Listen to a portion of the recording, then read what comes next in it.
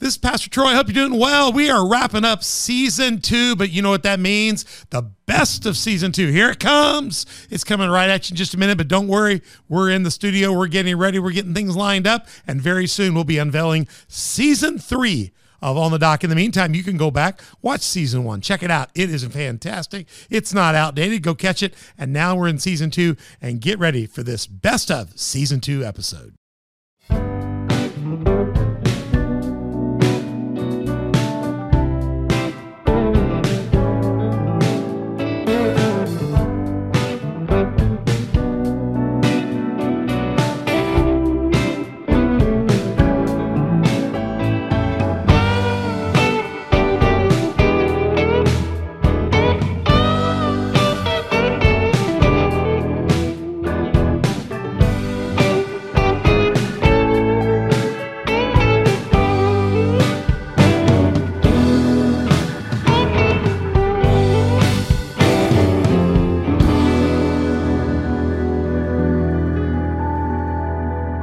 And you're with Pastor Troy. We're on the dock here, ready to go for another great one. We have got a great time. I love that old song, Sitting on the Dock of the Bay, the original song by Otis Redding. He wrote that 2 minutes and 36 seconds. Real short song, had no second verse, only had the original chorus in the verse. And we all know that he went to do a concert, flew off with his group to go do a concert. He got to the end of the first verse, Evlyn, the guy that wrote this song, Otis Redding, way back. He got to write this song, and then he whistled the second verse. So it's recorded as a whistle if you ever hear the song on the radio. It's an old song. And they asked him when he got done, why'd you whistle? He said, well, I haven't written the second verse yet. So he said, well, by the way, we're leaving for a concert. When we get back they're going to do a show in Michigan. And so they got on a plane, flew to Michigan, did the concert. On the way back, their plane crashed. They died. The whole crew. Otis died. Never finished the song, but they had recorded in the studio the first verse and the bridge and the whistle verse and the bridge, and it became an instant #1 success, Sitting on the Dock of the Bay. So that's our own version. Our guys and some of our guys in the church recorded it. Ben Lucas recorded that. Ben Lucas and who was that one? Brad. Dustin Griffin. Yeah, recorded that. Incredible. I asked them for a kind of a Memphis version, bluesy version, so they did it for us. And it's fantastic. And this is our cottonwood table here. And we're all about this show is about sitting on the dock and sitting down and having conversations that will help propel people listening, help their faith get shot out into the deep. So, I mean, we're here with some people that have lived their lives very strong and in the deep, and we're going to let them learn more and more about them as we go on. And we hope it encourages you. We want you to sit down, have a cup of coffee, a cup of tea, a bottle of water, listen to the podcast. But when you're done, we want to inspire you to get out there and be about the things of God. So out of the shallows and into the deep's our goal here. We're available on all kinds of platforms. Check that out. I know you found us. Whether you're on YouTube, Spotify, or iTunes, those are our primary platforms. Of course, YouTube's video and audio, Spotify and iTunes audio only. Also on Google Play, Facebook, Roku, Rumble, and Sermonette. And we'd love to hear your comments. Be nice. We always expect you to be nice, but we'd love to hear your dialogue about this on our 5 social media partners: Facebook, Instagram, Twitter, Telegram, and Getter. And when you find us, hit subscribe, like, notify, tell other people about it, and share your comments. We'd love to have you as part of the On the Dock community. And also, we have a Patreon site. Go to my Patreon if you download the app called Patreon. You can also go to our website, onthedock.org, and link over to it, as well as you can link over to all of our platform sites as well. We want you to go to Patreon and think about being one of our partners or sponsors in the show. We have 4 levels of partnership available and 3 levels of sponsorship. Go check those out and find out what it means to be a part of the On the Dock family. And you can go to onthedock.org and find out all about all this stuff. Find all the links and connections there as well. And you can, if you just don't know how to do any of that stuff, email us at info@onthedock.org, and we'll get somebody to help you out. I've got on the set, as always, my incredible co-host and companion in life, Mother Beth. Mother Beth, how you doing? Incredible. Incredible. We're all exhausted. We've had a very trying week. I know Evlyn's exhausted. I know Jerrie is. We're all exhausted, but we're all here. And Lucas is exhausted as well. Lucas is not on microphone, but he is on set. He's our techno wizard. Lucas, you doing well? He's waving. He'll have to shout questions. We're still going to get him a microphone, but we got him a camera, so you look good. He's getting ready to go on vacation soon. He's going to like super soccer, right? You're going to, yeah. You're going to be soccer. He's a soccer nut in a football man's house. He takes it well too. He's got the better TV to watch the games on. He has to get up to watch soccer. You have to be serious. He gets up early in the morning because those people in England are playing, when we're asleep. Yeah. So he's a loyal fan. If I've ever seen it, if I could ever get him to be a Steeler fan, I mean, he'd be saved.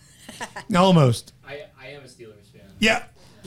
I thank you for that. I feel better about that. And I'm a I'm just not an American football fan. Yeah. You're just not. he likes it when they roll it on the ground. All right. When I got ready to do this series, Mother Beth, I was kind of inspired by the concept of the parable of the talents. Matthew, it's in multiple versions, but Matthew 25, verses 14 through 30, tells us of a thing called the parable of the talents. You ladies know that text very well. I'm going to introduce them in just a second, so just hang tight.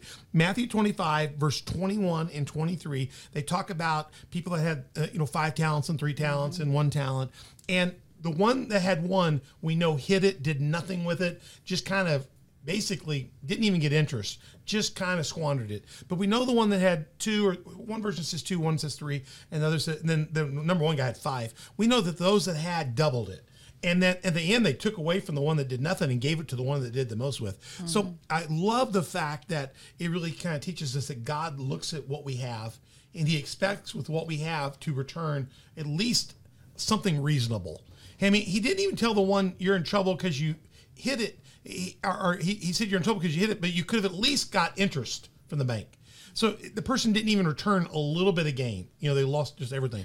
But it says to the ones that took their talents and really invested them in the kingdom, he says these words in verse 21 and 23. And here's the text. I'll put it on the screen for us. His Lord said to him, "Well done, good and faithful servants. You are faithful over a few things, and I will make you ruler over many things. Enter into the joy of your Lord." And I love that concept, that the well done, and it's a parable of a farmer, but Jesus is saying when we use our talents well, God will be there to tell us well done in the end. And he'll also be there to evaluate if we squandered them.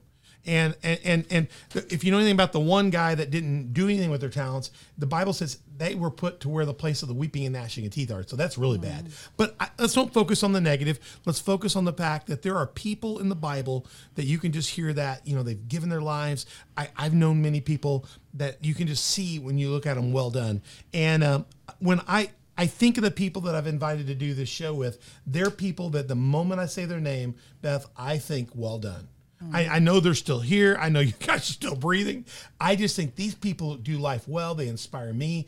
And my desire really about this, Lucas, was to get folks that have done this in my life on this show and on tape. For God forbid, God would take you on an Elijah tour and you would disappear. And I need the Elishas out here. The Elishas that are listening, we want you to hear about the anointing, because there's not, whether it's Myron or whether it was Grandpa or whether it's these ladies or whether it's going to be Fred Bishop that's going to come, every one of these people want nothing more than you to get a double portion. They would like to see you accelerate beyond them. We all have a dream that the kingdom would come and his will would be done. There's not a person I know that wouldn't want you to grab a hold of the things of God and go much farther. And so I think everybody here is like a ramp. I think they've done life well, they've lived well, and we can learn from that, and hopefully it'll take you out of the shallows and into the deep. That's the theme of our show. So that's kind of why I picked it. Now, I want to show you a picture. I don't know that Evlyn even know who this man is. Evlyn, do you know who this man is? No. I had no. Okay. You probably know who this man is, no? I know his face. I don't know what his name is. Well, this is, quote, the most interesting man in the world. He is the most interesting man in the world. Now, that's what Dos Equis beer commercial. He's the spokesman. That's what they claim. For Dos Equis beer says, let me say it this way. We're not promoting beer on the show, probably. But the commercial goes, I'm the most interesting man in the world, and I drink Dos Equis. Sometimes. He says sometimes. I don't know why they make him say all the time. But for me, I don't care about the beer. But for me, guys like Myron and Fred and Jerry and Evlyn and the people we're going to introduce, other people will be introduced in the series, to me, y'all are some of the most interesting people in the world for me. Mm-hmm. And if I want people to drink anything, I want them to experience, I just want them to experience Christ through your lenses and let it challenge them to take whatever talents God's given them and to see if they can make the same reproduction for the kingdom. If we could have this kind of reproduction in the kingdom with more people, I told them that when they came in, I said, if I had a room full of Jerry's and Evelyns in our church, I'd stay home on Sunday. The preacher would get lazy and stay home because we would be in great shape. I'd just say, y'all need to pray for me today. I'm staying home. But we got the most interesting man in the world. But I honestly, when the Lord gave me this series to do, I had seen that commercial and I thought, heck with beer, I want to hear what the most interesting people in the world are for the Lord Jesus Christ. And when you hear well done and he says you're interesting, gosh, to me, that's a lot better than, what is this guy's name? I can't remember what his name was. He had a name. See, we don't even remember. We don't even care. Yeah. We don't care. But the point is, people can get fantasied about that. And what we need to get excited about is being God's man, being the man or woman after God's own heart in the Bible. It's something when the Bible, when the Lord calls David when God says he's my friend, or Abraham was a friend of God, or I love those lines in there where it's acknowledged. I love the line in the book of Acts, when they try to cast out the devils and it doesn't work and they get beat up. And the devil looks at the dude and says, Jesus I know, Paul I know, but who in the world are you? Let me just tell you, God knows who these ladies are. The devil knows who these ladies are. They've knocked enough of his teeth out over time that that's why we call him Toothless. Because people have been on him. So we're doing a series called Well Done, Lives Was Lived Well, after Matthew 25, 23. So I'm trying to get people in that are in their older years, but they've lived good lives. And we had my grandfather in. He turned 100 this year, and we did him in the first part of this series. And that was really kind of cool because he's been faithful. I wouldn't be a Christian had him and Mamie not drugged me to church. When they came down when I was a little boy, they went over and got me situated in a church across the street. It was a Presbyterian church. And my parents didn't go. I went, and after they left and got me set up, me and Todd went. I went to church by myself from preschool all the way to third grade. When we got to southern to southeast Missouri to Caruthersville, my dad ended up going to church because there was nothing else to do. But we went to the Presbyterian church because that's where doctors went. And so it was a social trend thing. And so I went to church there. But I didn't go to church there before my maid, the nanny that raised me, actually said, Miss Benetton, your boy's got a heart for Jesus. Can he go to church with me? And my mom said, well, sure. Because I was busy and mom's like, if you can get him out of the house for a few hours, I'll take it. And so she picked me up on Sundays and take me to Cottonwood Point Missionary Baptist Church, Black Baptist, on the other side of the levee, meaning it floods sometimes. And they started church about 10 o'clock and finished about 6 o'clock at night, and it included 2 meals. And I grew up in a little Black Baptist church with preachers going all day long. So that's why when people say, well, why is he like T.D. Jakes? I'm my favorite preaching. Are you kidding me? And so I grew up that way. Then they made me go to the Presbyterian. They started feeling guilty and made me go to the Presbyterian church. You talk about frozen, chosen, and boring. That service lasted 50 minutes, and you thought it was 16 hours. I played all kinds of games, but that Missionary Baptist Church, it was hopping, I'm telling you. So I wouldn't be who I am without them investing in me. Myron Filkins, another saint in our church. You guys all know Myron, man of God, just loves the Lord, just oozes the Lord. He's done all kinds of amazing things. We did a great show on him. And then we got a show coming up real soon. Matter of fact, me and Lucas are going to do a remote. We're going to have to go take our equipment for the first time and go do it because Fred's kind of locked into the area right now because his wife's got some health issues and just everything. So we're going to do a remote and we're going to go talk to Fred Bishop. We've had him on the show before, but for somebody, for me, that's a well done life. Mm-hmm. And in studio for part 3, and we'll get that next, we've got 2 of my favorite saints in the church. And the first is to our far right is Jerrie Barnett. Jerrie, welcome to On the Dock. Thank you. Jerrie and I go back to the very beginning of ministry. We're actually family. We've got family connections and all that. So my great-grandmother is Ruby. Grandma Ruby was, trying to figure out all the connections.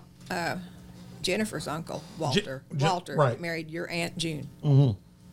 So we got connection, and that's Karma. That's through Walter's from here, but yeah, I guess they got married in the days. This was here. Before Karma, right? Oh yeah, a long time before that. Before they turned Lerble and Wendy's. Yeah, that's right. Yeah. So Jerrie and I have connections, but where we caught back up was when I first started ministry in Culp. She was just one of the spiritual leaders of that church, and then we just got really connected, and she became she's Josh's godmother. I mean, we spent more time in their house after church when we were first started ministry than any place on the planet. Yeah. Had good times. Still good. Our kids have all been potty trained on seats that her family made. They sleep under blankets. She's quilted. And whether we were here, Georgia, or Timbuktu, she has just stayed connected to us. Tracked you down. Tracked us down. I mean, tracked us down. I was really tracking Josh. I know you were, but you've loved them all just about Yes, the I same. do. I mean, you Yep. loved them all about the same. Yep. So we got Jerrie on the show. We've also got across from me one of the best prayer warriors I've ever seen, Evlyn Jones. Evlyn, welcome to On the Dock. Okay, Evlyn, I've got a question. I've never asked this question of you. What happened to the other E in your name? It's Evlyn. There's Evlyn, right? That's right. It's always. But what happened to the other E? My mother left it out. I just wanted to ask the question. Because people spell I correct your name more from other people than you can shake a stick at. No, she doesn't have that E, and they go, "Well, that's not right." I said, "I guarantee it's right." She's unique. My mother wanted it spelled that way, so I do. And too. that's how it was spelled. Now, the reason I asked the question, my grandpa Don's brother, who is buried out in the Catholic cemetery, he may be in the. I can't remember if he's in Catholic or the. Oh no, he's in the Heron Cemetery. Yeah, he's in the Heron Cemetery. He's spelled Benetone, and they're sitting right near each other. It's one's B-N-E, one's B-N-I. And I asked Grandpa years ago, well, what's the difference? What happened? Are we family? He says, oh, yeah, we're family. But he couldn't read or spell. And when he went to World War I or whenever we went in the war, they typed it that way. And he came out with benefits that way. And he saw no fit to change it and had no money to change it. So that's how he was buried. Yeah. And so he had the same name as we have. It's spelled different. And it's all because some clerk in the war hit one key wrong. Right. And he signed it not knowing what it said. So I just want to make sure that you didn't get ripped off like at the war. It was intentional. It's intentional. It's intentional. We'll pray. Original. No, it's original. You're original. You're unique. I think it was misspelled on the birth certificate, but my mother spelled it the way she wanted it spelled. She got it the way she's done it. Praise God. Well, we're glad to have you guys here in the studio with us. You are certainly illustrations of well done, and Beth and I, we are inspired by you guys. So let's start like this. We'll go this way. Evlyn, tell us where do you come from? Where's your birthplace? Kind of where do you hail from? Where did you start as a little grasshopper? I grew up on a farm east of Ina, which is about halfway between Benton and Mount Vernon. Really? So you're a northerner. Did you still like the Cardinals there? It's not that far north. It's not that far north. We always ask people. We know you're not in St. Louis. It's You're between Susser and Mount Vernon. Oh, so she's still Cardinals land. Okay. You grew up on the farm. Did your family listen to the Cardinals baseball in those days? Cardinal is a bird to me. That's all. She is a incredible. She cares for our prayer garden. She is an outdoorist. She is I would have expected nothing other than you to say a cardinal's a beautiful bird. Yeah, that is so elegant. So you grew up near Ina on farm. What kind of farm? Just general farming? It would be a small farm. Be a small farm by today. today's But standards. everybody's farms were small back in those days, weren't they? Right. My dad and mother started out with a cow and some pigs. No, maybe they didn't even have the cow yet. And they both came from what would be termed dysfunctional dysfunctional families. So that's not a dysfunctional family is not a new thing. There were dysfunctional families years ago, right? Oh, yeah. Yeah. My dad's mother died when he was 10 in a house fire. In a house fire, terrible. My mother's parents did not see eye to eye so much that they parted ways when my mother was about 8. It was a terrible disgrace in those days. Right. Oh my. Yeah. Yeah. But they came to know the Lord very strongly and decided they would build their lives together That's great. That's wonderful. Praise God. on God and in the church. and So that's so I grew up. when do you remember going? Were you going to church as a child, as an infant? Were they already in the church by the time you came There along? is a picture of me when I was probably not more than a week old at church in my mother's arms. So have you ever run off and joined a circus, or run off and become a liberal, or run off and become a pagan? I didn't need to. You didn't need to. So you've pretty much grown up in the admonition of the Lord most of your life that you recognize. I came to the Lord when I was 12, 2 days before I was 12. And then college was a challenge. Mm-hmm. My image of God was way too little, so when I got into astronomy class, it just blew me out of the water. Yeah. but I determined that he would be right. I must be wrong. Right. So Where did you go to college? SIU. Oh, you went to SIU. Very cool. And what'd you major in? Art education. Art education. Golly. I love that. I love that. I did not use it. I met Alan. You met Alan. So yeah. you met your husband. He's just recently. When Alan passed away, how much? It wasn't. It just March 1st. March 1st. Yeah, March 1st. He went to be with the Lord. Alan had a great love for the Lord. Very educated gentleman. Golly. So did you meet him? Did you meet him at school? Mm-hmm. He grew up in Benton, but we didn't meet each other. Was he a farm kid? Was he? No. So he was more of a city kid. His dad sold Nabisco cookies, but I think, grew up in the mining community of Ziegler. Yeah, Ziegler. And okay. Alan's grandfather started the First Baptist Church in Ziegler. I got you. Wow. And Alan, what did he take at SIU? He's a math major. So Alan was highly educated. You can tell you can have a great conversation with him. So you guys were great. He during his latter reign here, he would just come out and hang out with you while you'd work on the prayer garden. He stayed intent on that. She has a beautiful prayer garden on the grounds here at Community Faith Church. And just amazing. He is a sweet man. Absolutely sweet man. And I can see you guys college loves. God, what year did you go? When did you meet? What year did y'all meet in college? Probably the first year. I was working with BSU people, Baptist Student Union, on some sort of a display for New Student Week to encourage kids to come to the Baptist Student Union. And we were pondering on how to make something move, and Alan came by and pondered it, and so he went back and found an old erector set, or maybe we had another day, I don't know. Anyway, he made it move.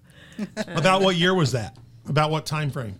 That would have been 1957. 1957. That's a good year. No, I might be wrong.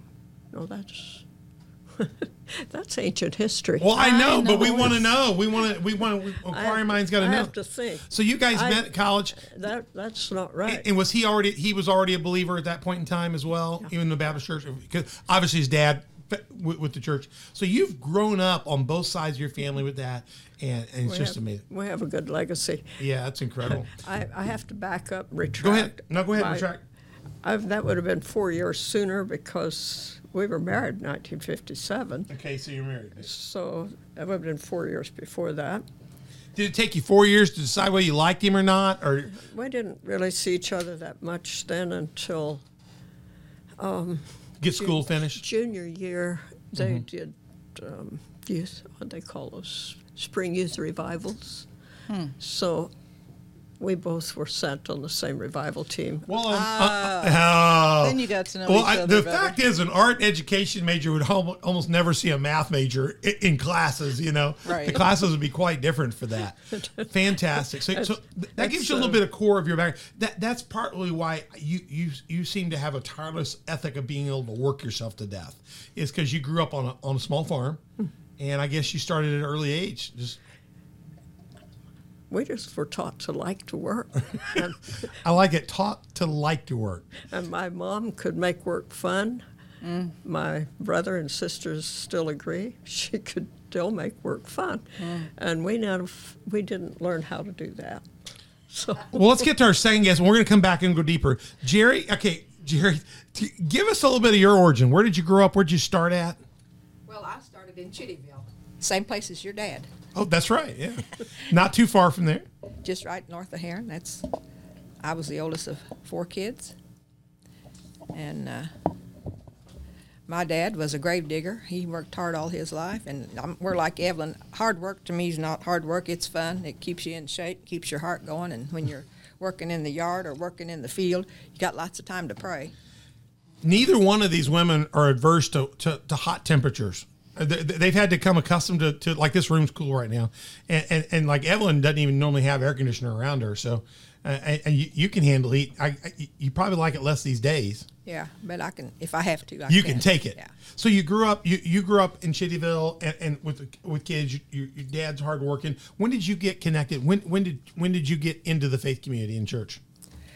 Well, in high school when I was dating, me and Kim went to church. We dated, and my parents never went to church.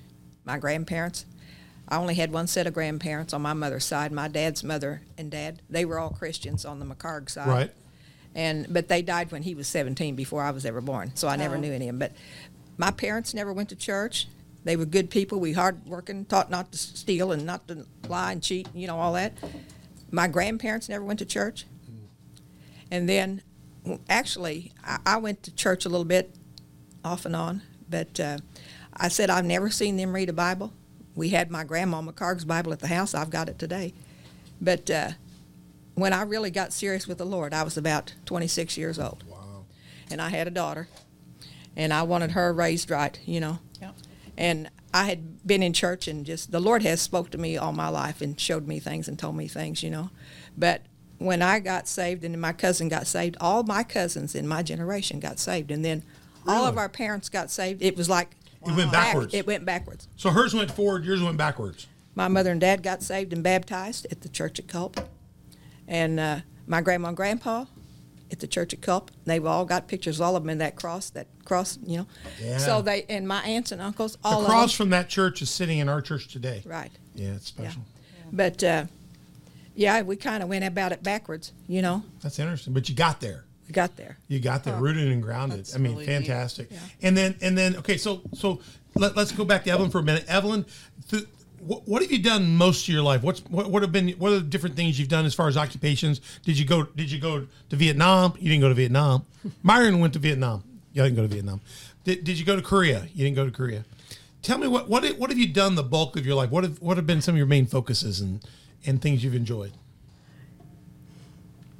Well, Al and I agreed I would be a stay-at-home mom. I love it. So that's what I did. And we started out in a trailer and moved to our second trailer. First one was 8 by 30. 8 by 30. Wow. It was a travel trailer. Yeah, that's like the size of a room. Yeah. That's one of your rooms. It got kind of small by the time Eric came along. It got small. When you're in your honeymoon period, 8 by 30 is plenty of space. Yeah. When you start having kids, it gets real small. Doesn't it? So then we got a huge 10 by 50.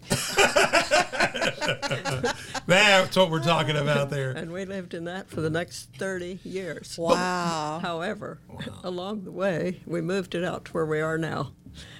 Our third son was on the way. We moved out to a 40-acre field in June. He was born in November. Our 10 by 50 trailer managed to navigate the hill and got set up, and we sort of roughed it until we got set up. And after a couple years, we started to build a basement, and that was extremely challenging for I bet. getting a trailer on top of a basement. So you built the basement and then set the trailer on top of it. Yeah. That's very interesting. I'm sure those guys had nightmares over it. I bet. The basement had a space of about 2 feet between the walls and the dirt, and the fellow who did the block work said, "Don't put any fill in until you get some weight on it." So it was just, they put rollers on it and did it. Were you praying the whole time? Just a little bit? I especially was after I came around to the end of the trailer, and they were all standing at the same spot, going like this, trying to keep it from tipping. Somehow they got it on, and it sat there very securely, and we got the fill in, and I didn't have to worry about my toddler falling down in that hole. Yeah. crevice.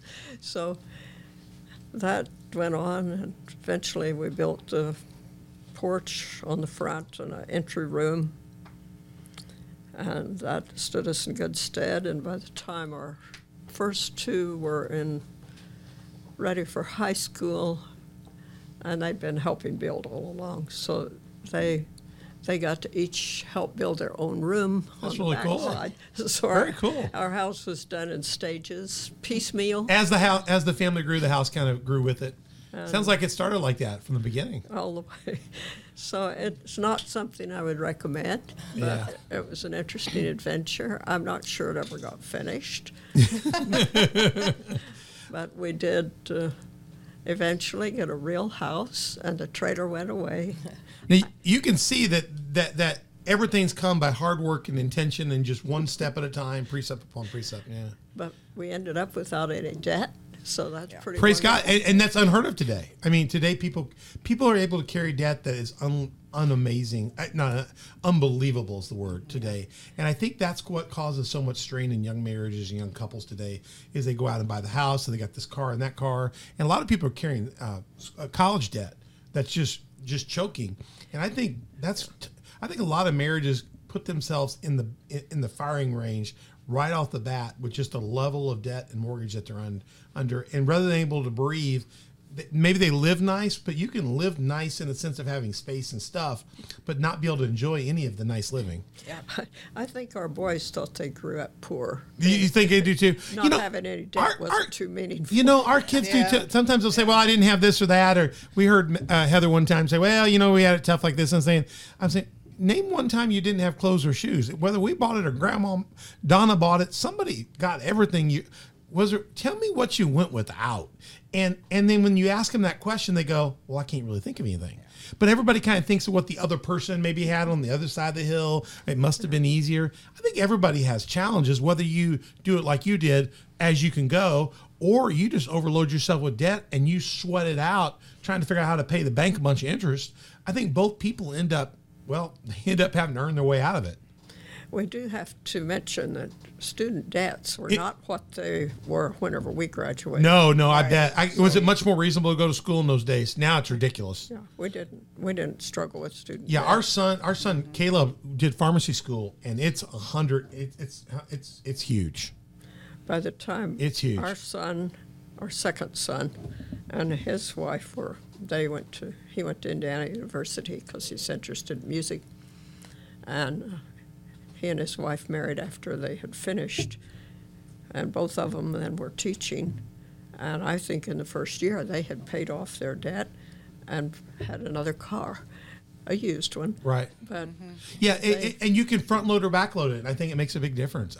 The debt level, you can spend $24,000 to $36,000 per year to go to school now in places where people are coming out $150,000, $200,000 in debt.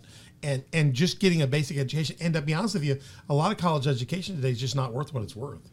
Then you can't find a job. You can't find a job, and it's really tough. Right. Jerry, tell us a little bit about your stuff. What did you do in the middle of all that? You started young, but tell us about where you lived, what you kind of did, and those kind of things. Well, I got married and moved to Carterville. I fixed hairdresser for 28 years. Working with your hands and standing up all day long. All day long, having to talk the shop with people while you cut their hair. Right. Yeah. And then I worked there for 28 years, and then changed jobs and went to General Dynamics, where I worked out there for 22 years. And making what? Ammunition for the government. I mean, she made serious ammunition. What kind of big rounds? Yeah. Like howitzer type rounds, like big millimeter. I mean, shoot them out of Black Hawk. Yeah, Black Hawk helicopter rounds. She made major bullets. And then we tore down a lot of ammo from World War II that. You come back and demolition. What do they do? Really? Do they reclaim the powder or just reclaim the brass or? The brass and the powder was no good. It's no good anymore. Yeah. So it comes back here and they disassemble it. Mm-hmm. Disassemble. Wow. Huh. So she from hairdresser to bullet maker. Yeah. And then you end up marrying a bullet repair, a gunsmith, Bill, who's with the Lord now too. Bill, her husband who passed away just recently. When did he pass away? October 2020. October. So both of you have lost your husbands in the last year. Golly, gosh. Let me tell you, Alan, man of God, just loves the Lord. Bill man of God, he was the head. He was the head of my security here when things got tense in the world and they threatened to shoot pastors. Bill stepped up and was the head of security. And the one thing I miss about Bill is I knew there was a man at the door that would take a bullet for everybody in our church. And he looked at me one day. He says, "I will not let something happen to you." And I know we've got good men at the door and stuff today, but I had no doubt that man could hold us, like, because he'd been fixing bullets. He worked out there too, didn't he? Yeah. So he worked around bullets. Yeah, but he was a gunsmith for about 35 years. And not only is he a gunsmith, he's one of the best gunsmiths in the region. I mean, so here's what's cool about it is I didn't know Bill when I was in my younger days before I went off and came back. So when I was at Energy years ago, we were out a few years later. I was back from seminary and I met Scott Pribble and a couple of those guys, and we went out to our farm and we rabbit hunted one day, and we were crawling around in the snow and under things, and somewhere in the process I put my gun barrel down on the ground, and I must have shoved some ice into it pretty deep because I got down to go under a fence and I didn't know it, and a dog took off. The dog was after a rabbit, and a rabbit cut across the field, and I saw the rabbit and I swung on the rabbit. I think it was Scotty Pribble ready to shoot. Yeah. It was Scotty. Who was the other person? Dewey Smith was Dewey there. Smith. Dewey Smith was out there. Yeah. I don't think Dewey was shooting. I think I can't remember who was shooting, was Scott or Dewey. But two of us put on that rabbit. I mean, it was like boom, and the rabbit rolled. And the first thing I said is, "I got him." So I was laying claim to the rabbit because, number one, Grandma and Mamie wanted it, and they ate the rabbit. So I took him home. And I heard Dewey Smith start laughing at me. He said, "You ain't getting nothing." I said, "I got that rabbit. You ever seen me miss?" He says, "Look at your gun." I looked at my gun, and it looked like Elmer Fudd. It looked like a cartoon character. It would peel back like a banana 6 ways, 2 inches deep. And I looked down, and my shot was all sitting on the ground where it had just dribbled down on the ground. Now, first of all, I'm lucky I have my face. Yeah. Because a little bit deeper, that thing would have been like a grenade, you know? Yeah. And so I didn't know what to do. My gun, it's my favorite gun. And Dewey just said, "Here, I'll take it. Don't worry about it, Pastor." And about a couple weeks later, he comes showing back up with my gun, and my gun's fixed. It's got a sight on it. I went out and shot pretty good. Shorter. I said, what'd you do to it? He said, "Well, it's a little shorter. I wouldn't skeet shoot with it, but it's more than enough for what you can shoot rabbits with." And he had, and I didn't know it was Bill who had cut that off and done it. So years later, I met Bill, and I was telling the story about that. He said, "Yeah, I'm the guy who fixed your gun." And he says, "It's open choke now. Your choke shouldn't shot off." So when Bill passed, I had a gun that jammed up. I was out shooting with a group, and my gun jammed up. And I called 3 places to see if I could get my gun repaired. And every place I called, they said, "Well, the person I'd take it to, he just passed." I said, "Well, I know, I did his funeral." Yeah. I said, "Well, who else?" They said, "We don't have anybody else." Eventually, I got to somebody that was a friend of his that ended up fixing the gun for me. That brother that shoots 40. Bart. And Bart said, "Well, you had the best there was, but I am good at 45s. Yeah. So Bill was a special. We miss Bill. And gosh, he prayed over a lot of them guns. The Lord showed him how to fix a lot of them guns. I said those gunners, we called them, would not believe that. But he'd wrestle a gun for 2 or 3 days, and he said, "I prayed all night over that gun." And one time he had one sitting in the vise on the workbench. He'd wrestled with it, and we prayed over it. And he went out the next morning. He said, as soon as he opened the door to that shop and looked at that gun in that vise, he knew instantly what was wrong with it. The Lord showed him just right away. And that happened a lot. I collect older guns, and when I get older guns, Beth would say, I think I'm going to fire this gun. She would tell me, "You're not firing that gun until Bill looks at it." So I kept dragging Billy's old guns. I mean, old guns, old stagecoach guns. I'm talking about from Gunsmoke. I'm talking about old guns. And I have old Winchester, 1873 Winchester, like first edition, very good gun. And I got it. I thought, I need to know if it shoots. And I give it to Bill. Bill says, "Well, I'll shoot it." He look it over and shoot it. And then a couple I've handed him, he said, "Don't shoot that." He said, but he shot shotguns. He shot that 1873. I mean, he knew his way around weaponry. He said, "I wish Troy quit buying junk." He said, "You keep buying this old stuff." Yeah. I said, "Bill, it's the old stuff that's worth the money. I'm buying it for an investment." equipment. Yeah. And he says, so I try not to shoot him again, but I can tell him it's been shot by a gunsmith. Yeah. He shot that. But it's amazing what God has done in your life. It's kind of interesting you guys got two different paths. Now, we're going to wrap up part one, but we're going to keep going, so we're not going to stop. But I just want to know in part one, as we kind of wrap up, your relationship with God, Evlyn and Jerrie, you think about this. I mean, how would you define it for your life? If you were saying what God is and your relationship with Christ to you is, how would you tell somebody else listening for the first time that this is who he is to me, or this is what he means to me? You know, for me, he's the rock on Christ, a solid rock for me. And as I said Sunday, I was preaching Sunday that, you know, you can put a foundation on a slab, but it's only as good as what you anchor it down in. And so you got to anchor it in the veil. So you got to get in the Word, and you can be on the rock, but not even fastened to the rock. And my point is, I want to be on the rock, and I want to be deeply fastened to it. So that's how I tell somebody about it. How would you share your perception of a relationship with God and what it means to you? I'll go. Who wants to go first? Evlyn, you're up. No, well, we can go, Jerrie. It doesn't matter. This is going to be a good wrap-up question for part one. So I was pondering. I think when we first meet Christ, especially as a child, we really don't understand even a pinch of who he is. right. It's a growing relationship. By the time my kids were nearly all in school, so Neil would have been 8 or so, Alan took a job as a music director down at Vienna in addition to the work at the university. And by then he was an editor in the Central Publications, and it changed names, but he grew with that as the computer usage developed. But he was music director at Vienna for 8 years. Sometime during that time, I was really questioning, is there any difference between my life and my unsafe friend down the road? How would anybody know? I couldn't really think of anything that would make me significantly different. Different. Yeah, that's good. And I was troubled, so I was seeking the Lord. And at some point, there was a camp the Baptist Church sponsored in conjunction with the Methodists who were doing lay witness missions, you may remember.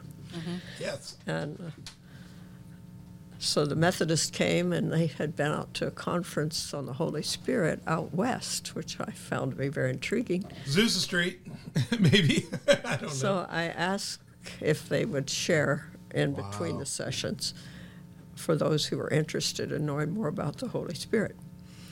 And they would be happy to.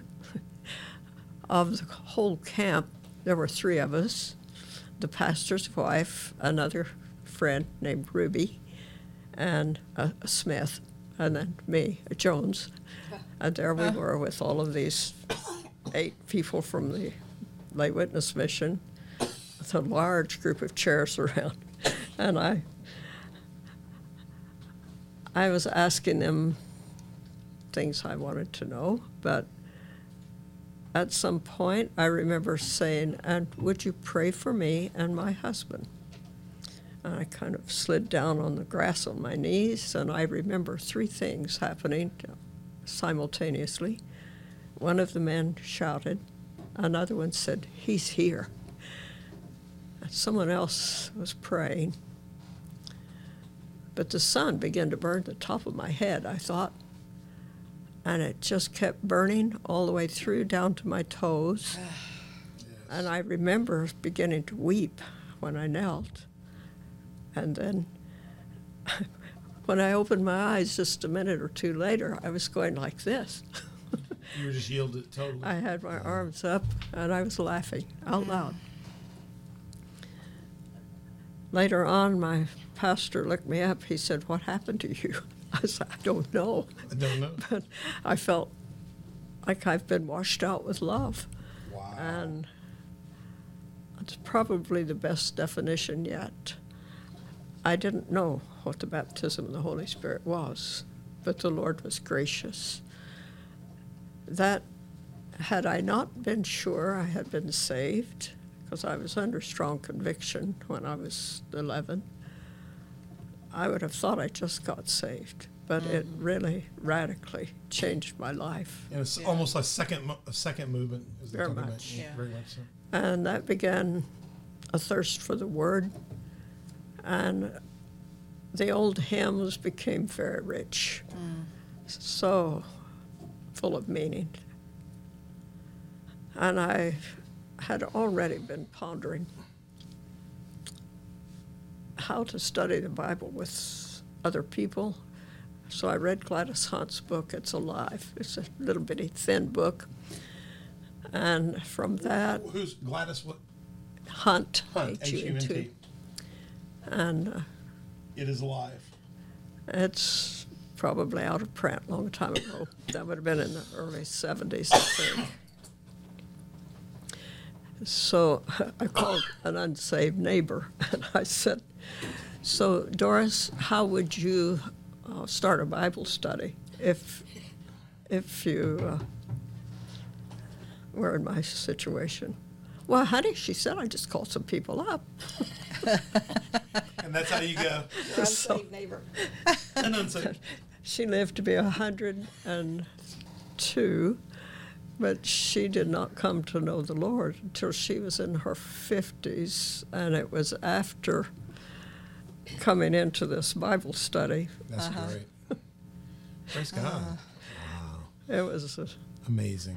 That's it was incredible. interesting what the Lord can do. So for the next 47 years, maybe, every Tuesday we did Bible study. And so is that where this Tuesday Bible study that you've been leading comes out of? Wow. Wow. It was Well, and we're going to talk a lot more about that in the next round. Hold that for there. Jerry, give us your piece on that as we wrap up this first piece. Who's God? How is that developed, or how would you describe that? Well, when I got saved, I got saved really by myself in the middle of the night at home in the living room, pitch dark, and the light of the Lord just shined down on me and changed me inside and out, That's what happened. And then I got that real hunger and thirst for the Lord, and I wanted to go to church, and I'd stay up half the night and read my Bible, and I studied and just, and when you're saved, you ought to hunger for the Word of God. Mm-hmm. If you're a newborn baby, a new spiritual birth, you got to feed that baby to get that baby strong. Right. And people that get saved and don't want to go to church, I don't understand that. Yeah. If you ever listen to our church on Sunday or Wednesday night and you hear me say, now what was that text we read this morning that we read in our devotion? Can you tell me? And you'll hear somebody in the back shout out, yeah. And that's me talking to Jerry, because Jerry and I are always on the same Bible reading pattern. And I know she read it. And so she'll give me the answer to help me remember what I read that morning. Because you're in the Word. I mean, you're in there. You know the story. Yeah. Well, the Word's what is, it's the wisdom, it's the knowledge, it's everything. It's our health, and and I know one thing: Jesus and the Bible has answered all our problems. I don't care what they are, And if you look hard enough, you can find the answer, and you got to put Him first. Yeah. He's brought me through a lot of little fires and big fires and tests and trials, and always good. He's always been with me. He's never left me. I can't say the same for Him. I've left Him a few times in the dust, Yeah. and paid the price, but He's always delivered me, and I told you that none of my older generation was saved. My mother, my dad, my aunts and uncles, which was like my mother's to me, and my cousin from Connecticut just got saved. He's a year older than me, and this was in the 70s. I'm probably in the Jesus movement, Mm-hmm. And he got saved. Well, he got filled with the Holy Ghost. Oh my! And I didn't know that there be one. No, but. That's what they said after Apollos come. Apollos in the Bible said, I didn't know that there was a Holy Ghost. Right. Well, that's right. And he'd call in all the aunts. He'd come home for a visit, and we'd all meet at his mother's house, which is my aunt. And he's smart, and we would talk about the Bible. But he had a glow. I mean, he had something. He had something. I didn't know what it was, but I knew I wanted it. So again, months later, after I got saved, I was in the family room on my knees about 3 or 4 o'clock in the morning, pitch dark in there, and I started praying, and I said, Lord, I don't know what Michael's got, but I want it because he had the glory of the Lord just all over him and was a powerful witness. Mm-hmm. And that same light shined on me again, and that's when I got filled with the Spirit, and I thought, oh, my Lord, what have I done now? What have I done? And, you know, and then the next morning when I got up and opened my Bible, I seen in Acts chapter 1, verse 8 probably, and after they receive the Holy Spirit, there'll be power to be a witness, you know, and that's what I was praying for, power to be a witness, you know. Okay, then I knew what I got, you know. That's incredible. But, what you're hearing from these ladies is exactly what we see in their lives and that transition. And so this first part has just been incredible. So just amazing what you're sharing. And we're going to get much deeper into this. And I just can't wait for these next questions. So you don't want to miss it. Stay with us in that.